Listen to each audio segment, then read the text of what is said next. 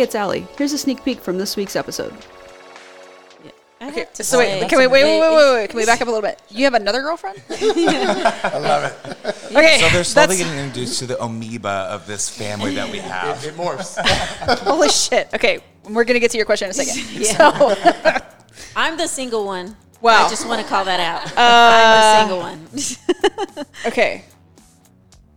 So my mom still thinks I'm absolutely of the devil, and this is like even beyond. She doesn't even know fully that like the extent of my relationship, Right. Because she doesn't need to know. So, My family's like, of course you do. You already do all the things. You're crazy, and that's great. If you're happy, that I'm happy. right. Yeah, I mean, happiness is the key, I think, for everybody here. But how... I don't even know. Like, this is like blows my mind.